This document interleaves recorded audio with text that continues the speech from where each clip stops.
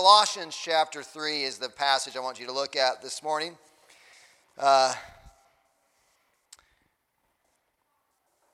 Colossians chapter 3, verses 1 through 4.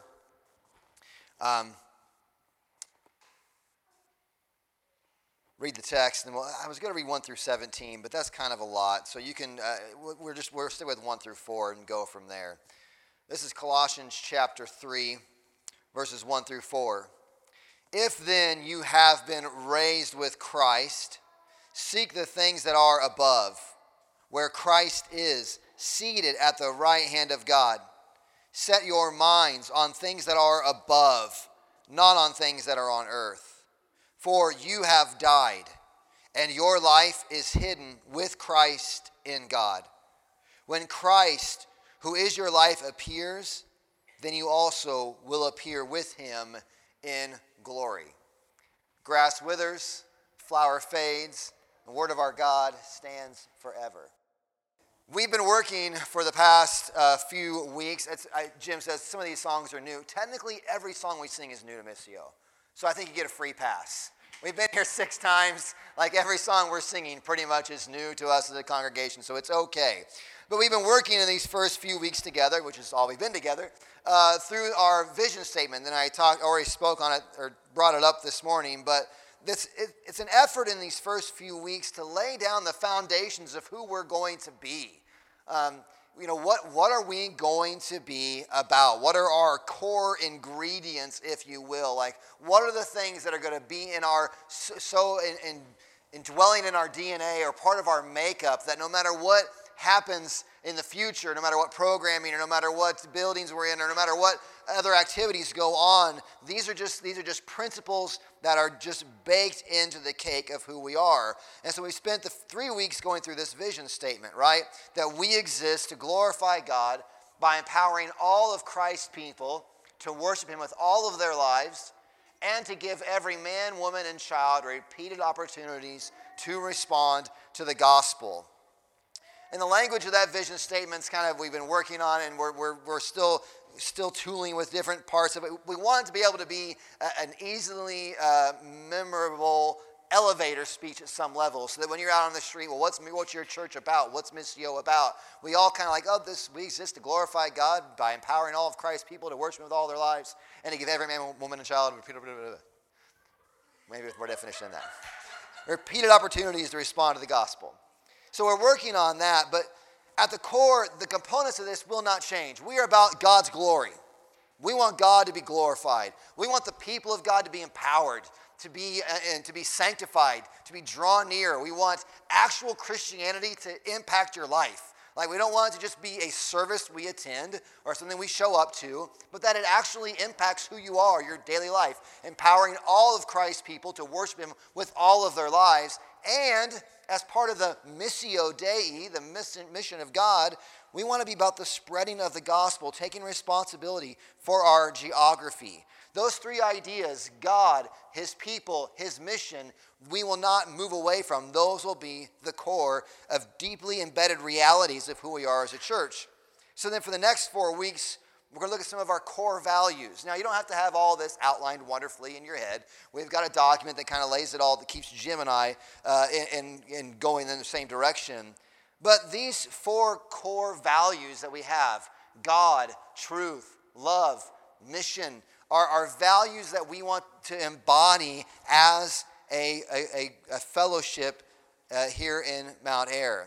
So this morning we're going to tackle the first core value, God. We're going to cover the topic God this morning. How long do you have? Huh? That's right. We have plenty of time for the Super Bowl to cover the doctrine of God. No, that's not what we mean when we talk about this subject of God. What we mean when we talk about that we hold God as a core value, it's a little like, how many churches, how many people, even non-churchgoers, non-Christians would say they hold God as a core value? What do we mean when we're saying that we hold God as a core value? It is that God holds first place, and there aren't even any runners up. There's no second place. God is the chief priority, the chief focus of our lives. We are about glorifying God. You know, the common phrase that's out there in Facebook land, meme world, family first. You know, and that's sometimes championed as though that's what's first. You know, and no, we're decidedly not that. Unless by that you mean the family of God. I suppose you could twist it that way if you wanted to. We are God first. We are Jesus first. This is what Paul is communicating in the book of Colossians here. After rejoicing in the gospel with them, praying for them, a little theology about the preeminence of Christ. He's before all things, all things come through him. And going on in that line, he then ends or gets to chapter 3 with this reality that because of all of this that God has done, if then you've been raised with Christ, what is the believer to do? Seek the things that are above where Christ is, seated at the right hand of God. Set your minds where? On things that are above and not on the things that are on earth.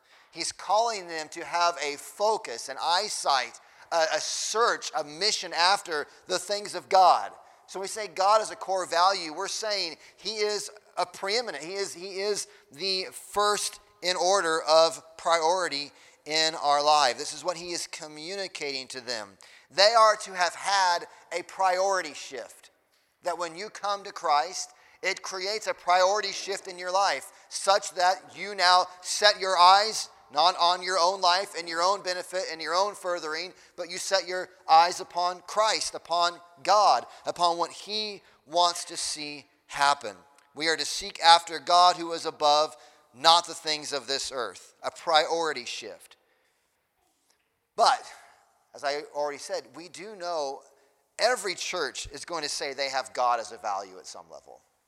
I mean, you could go to, you could go across the board, and they're going to use this generic term, God is a value. And I certainly know that they claim to have God as a value, and even un-Christian. So what does it mean that God is a core value?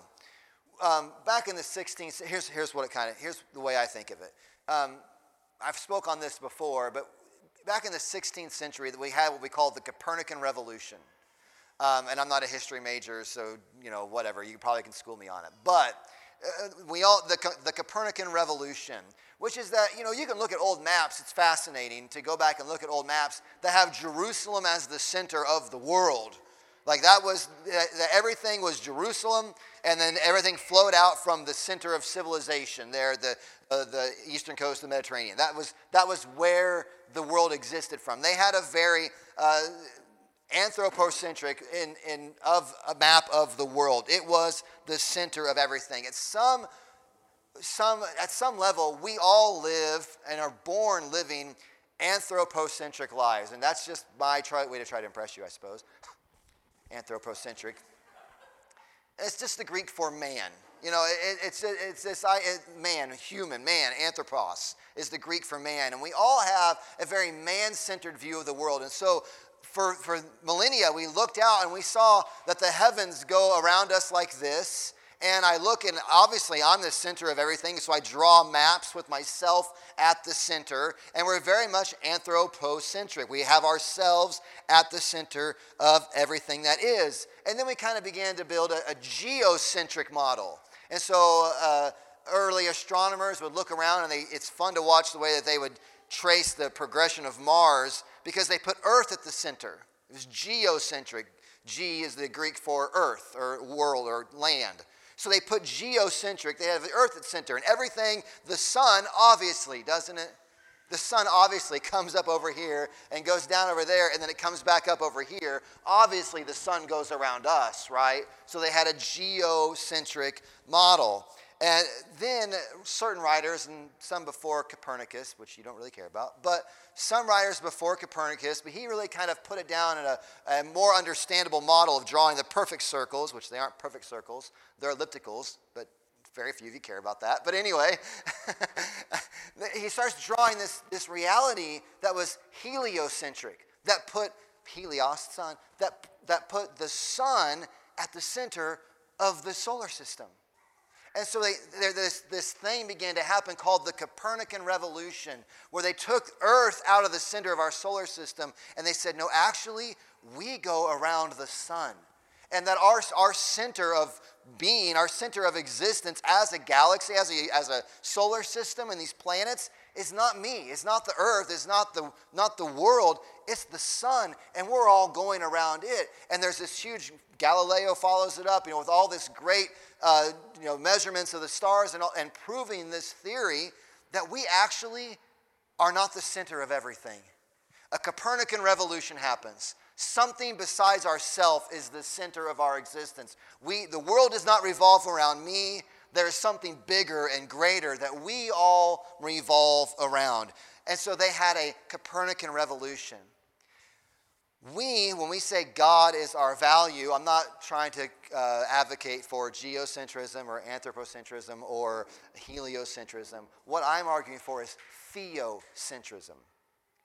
God is the center of everything that is.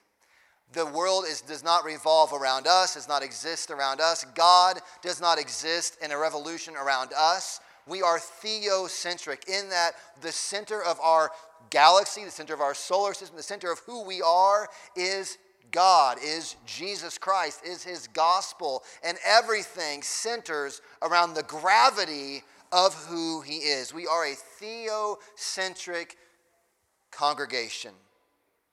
What do we say when we mean? What do we mean when we say that God is our main core value? God is not just one component of our lives. And this is what a lot of Christianity is kind of baked down into, and probably in our world today. It's kind of baked down as that God is just this, He's one of the trinkets on our shelves of our big library of what life is about. I've got the God trinket. Yes. Do you believe in Jesus? I've even got the Jesus trinket, right? And I go to my shelf, and over here on my shelf, I love God. I love Jesus. Look, here when I have a need, I go over and I get down the Jesus trinket. I get down the God trinket or whatever off the shelf. And He's certainly a part of my life. And I give honor to Him from time to time. But He is just one of the planets basically orbiting the center of the universe, which is myself. So much of Christianity is this idea of I let God orbit me. And sometimes when I need help, I might even let God help me out to accomplish my purposes. Our natural state is one that we are at the center of everything. This is what the fallen condition is. And to throw out more fancy terms, I love my Latin, incurvatus in se. I think I've actually said that at Missio once already. This is 6 weeks, and I've already used this Latin phrase twice. Incurvatus in se, which is this doctrine of this reality that when we fell, man became bent in upon himself. Incurvatus, curved in upon himself. We are all by nature navel gazers. And that just means we sit and we just stare at our belly buttons all the time. We're just totally, constantly navel gazing, looking, thinking about ourselves. The world is about ourselves. Everything's going on around us. We're bent in upon ourselves. Sometimes so much conversion is communicated as simply a meager assent or allowance to let God to come orbit around you. Won't you let Jesus come orbit around your life? And conversion is almost peddled softly as though, won't you let God come and orbit your really, really important existence? And when we say God as a core value, we are, oh look, those words are up there. When we say God as a core value, we say conversion, coming to Christ, is not allowing God to just become a part of your life. It is getting a whole new system of how everything works, how everything is laid out. We are no longer at the center. Christ is. God is at the center, and our lives orbit around Him. Bonhoeffer puts it this way in his book, A Call to Discipleship. He says, when Christ calls a man, He bids him come and die. When Christ calls a man, He bids him come and die. There is a death. There is a worldview shift, a changing of thinking that the Spirit brings to the Christian when He brings them to life. If they have died to the old self, They've died then to the old way of thinking, and they have a new center of reality. One writer that was reading this past week said it this way when talking about repentance. Like, what's repentance, right? We use the word repent, and typically what we mean by repent is we have some specific sin we've committed, or we've gossiped, or we got angry, or we've committed some wrong. And repentance is, I wish I hadn't done that. I'm sorry for it. That's really just the weak version. It's just I'm sorry for it. A little stronger is, okay, I'm sorry for it and I'm turning away from it. But the actual term is a huge change in the way that you see everything. This writer says that metanoia, the Greek for repentance, etymologically means, it's what a word means. It is a change of mindset, which includes a change of heart towards God, leading to a change of worldview that gives us a radically new way of seeing everything. That repentance is not just saying, there's a few things in my life that I'm ashamed of and I wish I hadn't done, and so God, I'm sorry, and I'll turn from those few things and then let you orbit me. Repentance is, oh my gosh, I have seen, and I still many times cling to this old way of thinking. And repentance is turning from that whole way of what I would argue is a very me-centric, self-centered way of thinking to a whole new way of seeing everything, that God is the center of it all. Saying, as Luther does, that the Christian life is one of repentance in his 95 Theses isn't just that we consistently confess individual sins and rebellions, but there's a consistent recalibrating of our orbit. There's a consistent recalibrating of our orbit. What we are centered around, what we are focused on, what we live for is not ourselves, but is God, is Christ, is his gospel.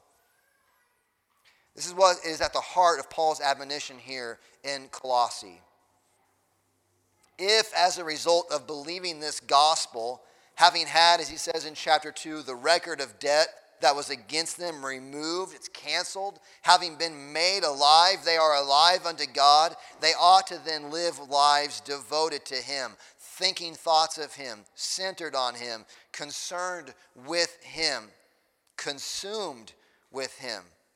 Why you're able to say his love is better than life. He is better than life because he's the center of everything. And having you be the center of everything, and he circles around and says, I'm better. I'm the best thing. I'm better than life. Not God, but I am. Concerned and consumed with him. So what does this look like on the ground? And I think we get the Copernican revolution, theocentric. It is not about me, it is about him. But how does this actually play out? Turn with me to Psalm 51.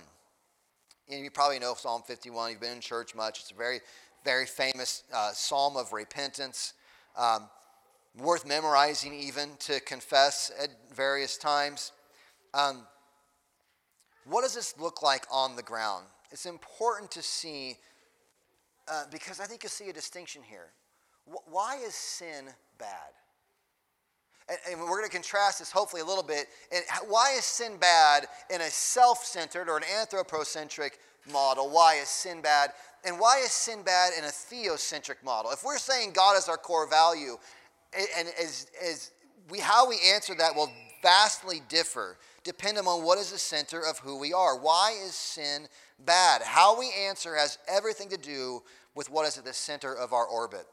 Some people say sin is bad because it hurts others. I agree with that. Sin is bad because it does hurt other people. Sin oftentimes, if it's at someone, it will injure other people. Some will say sin is bad because it hurts yourself. When you sin, all you're really doing is hurting yourself.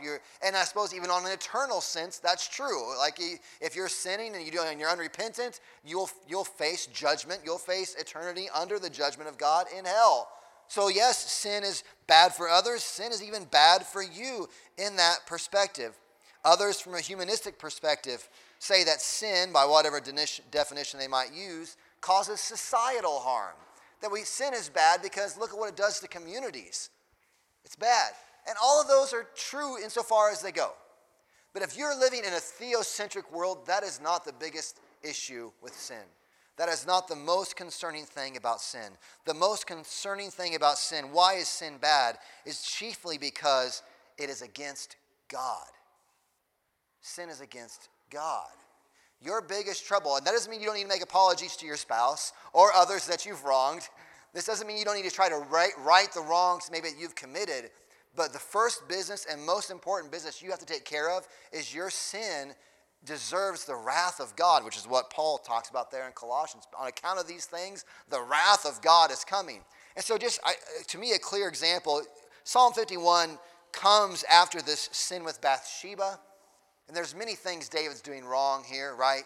First and foremost, he's at home relaxing while the war is going on and he's not involved leading his people in the war. He's home relaxing. He voyeuristically views Bathsheba, calls her in, commits adultery with her, sins against her by all sorts of measures, fathers a child with her, calls Uriah, her husband, back, and tries to get him to sleep with her so they can blame the baby on Uriah. Doesn't happen. So instead he sends Uriah back out into the battle and has him killed.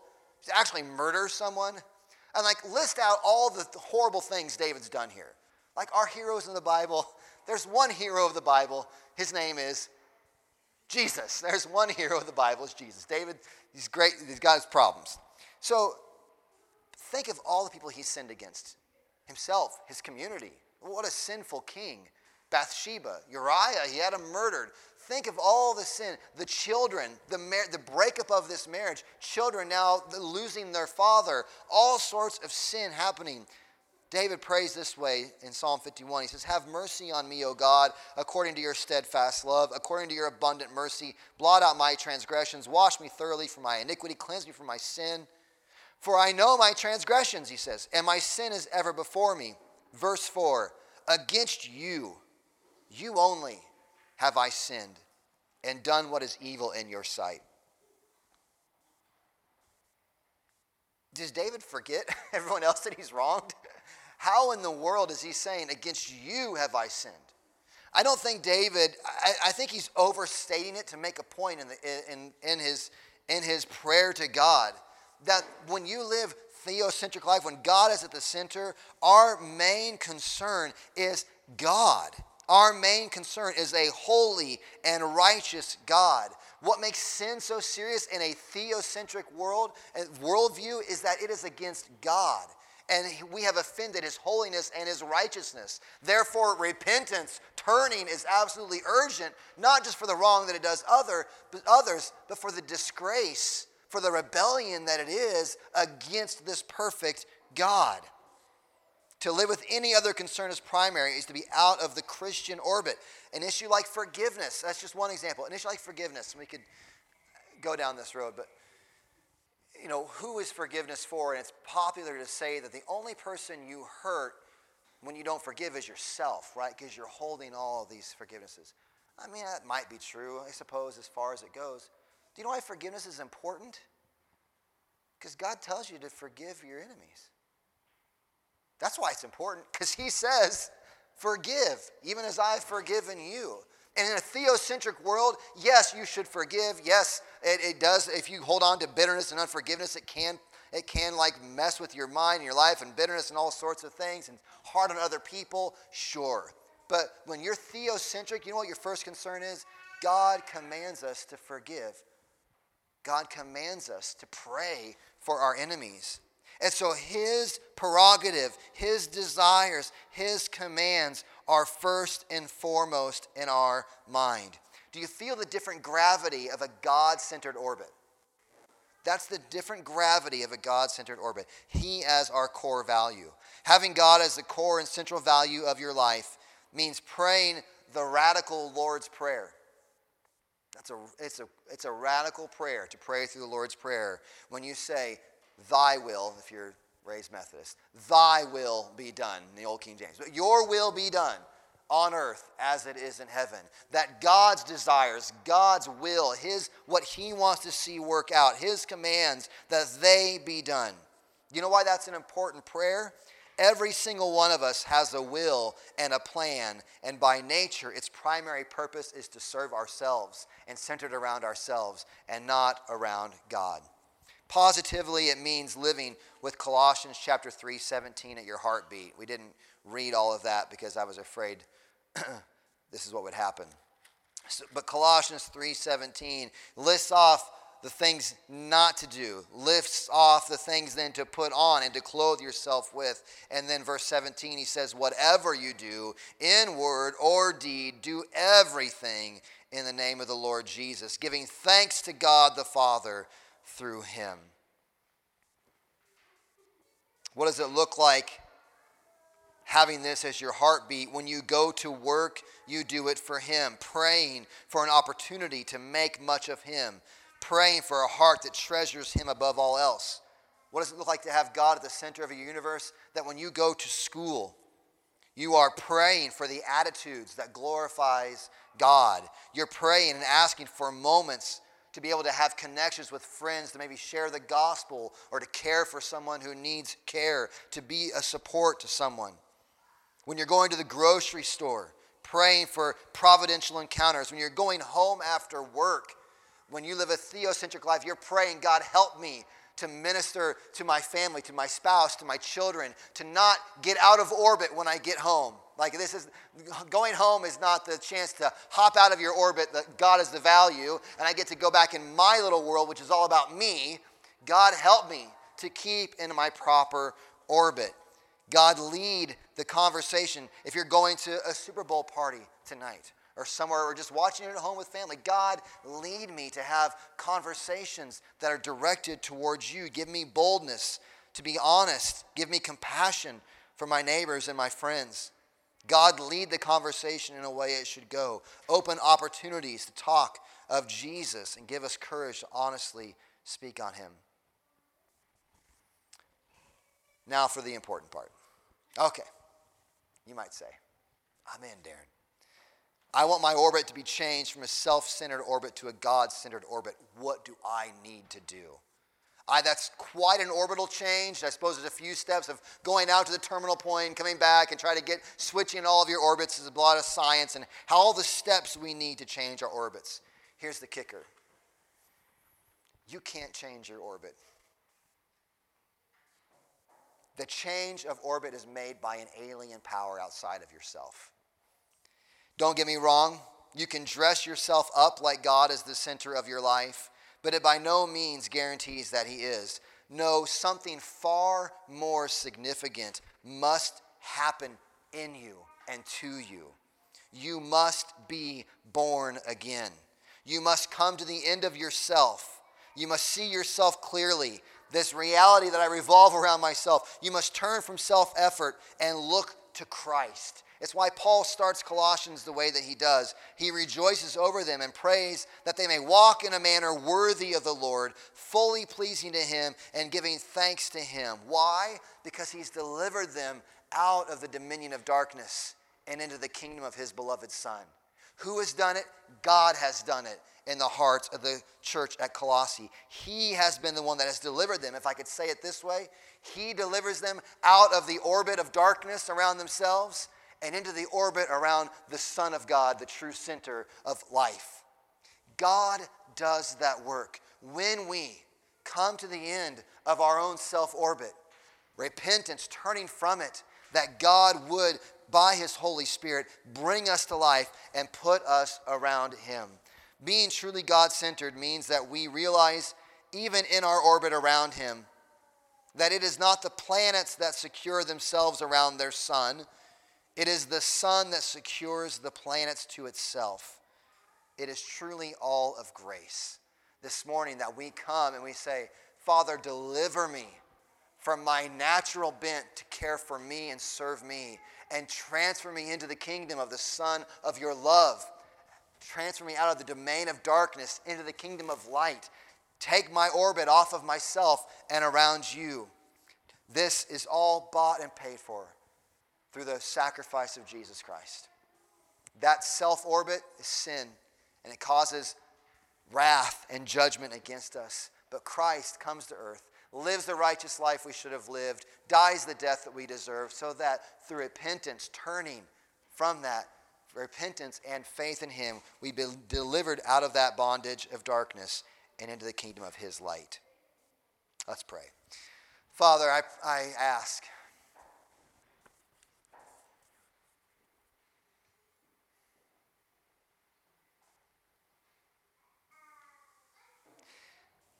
my prayer, God, oh God, keep me from it, keep us from it. I never want to be a person, a follower. I never want us to be a church that puts on a show of theocentrism, that puts on a show of being centered around you, all the while really just loving self. God, we need delivered. We need eyes open to the futility of our self-love and self-centeredness, and to be transferred into the kingdom of Christ. And so, God, I pray, this is something my feeble words cannot produce, even in my own heart, let alone in the hearts of us who are gathered here this morning. God, I can't produce this even on my own, God. This is not about what's been done by the Spirit. I now somehow muster up the strength to make this happen. God, have mercy. God, have mercy. Deliver us. Deliver us from self-orbit. God, even as conversion has happened in so many of our hearts, God, we still feel the pull of the gravity. We still feel the pull back to centering life upon ourselves. God, deliver us. Grant us a spirit of repentance, God, turning from these selfish and fruitless ways, that you be honored and glorified in our lives. Pray these things in Jesus' name.